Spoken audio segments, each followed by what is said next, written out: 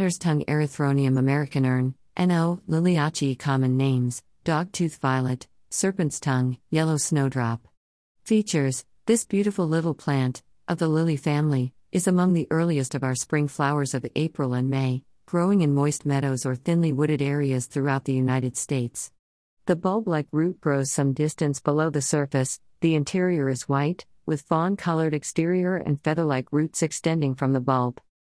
The stem supports only 2 leaves, which are lanceolate, pale green with purplish or brownish spots, and one almost twice as wide as the other.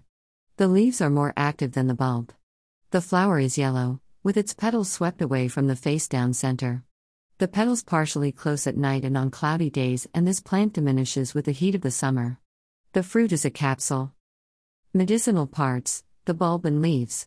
Solvent: water. Bodily influence: emetic, emollient, and antiscorbutic when fresh. Nutritive when dry. Uses: made into a tea with a combination of horsetail grass, Equisetum hyemale, is a good agent for conditions of bleeding or ulcers of the breast, bowels, or for tumors and inflammation therein. Also quick relief for nose bleeding and to aid sore eyes. The fresh root and leaves simmered in milk is beneficial in dropsy, relieves hiccups, vomiting and bleeding from the lower bowels. Juice of the plant infused in apple cider has also been found helpful for the above-mentioned. It is said that the plant boiled in oil is a panacea for wounds and to reduce inflammation.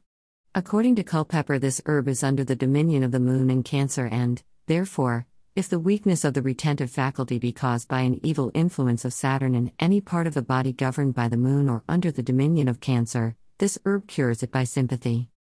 Dose: 1 teaspoonful of the dried leaves or root to 1 cup of boiling water. Drink a cupful during the day, a mouthful at a time.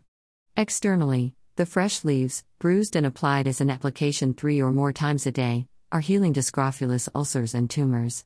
Taken with the tea internally. Get the link to download PDF print file and images. Knee and Herbology of North America, Adder's tongue at https://ko-fi.com/Anna_Selena/shop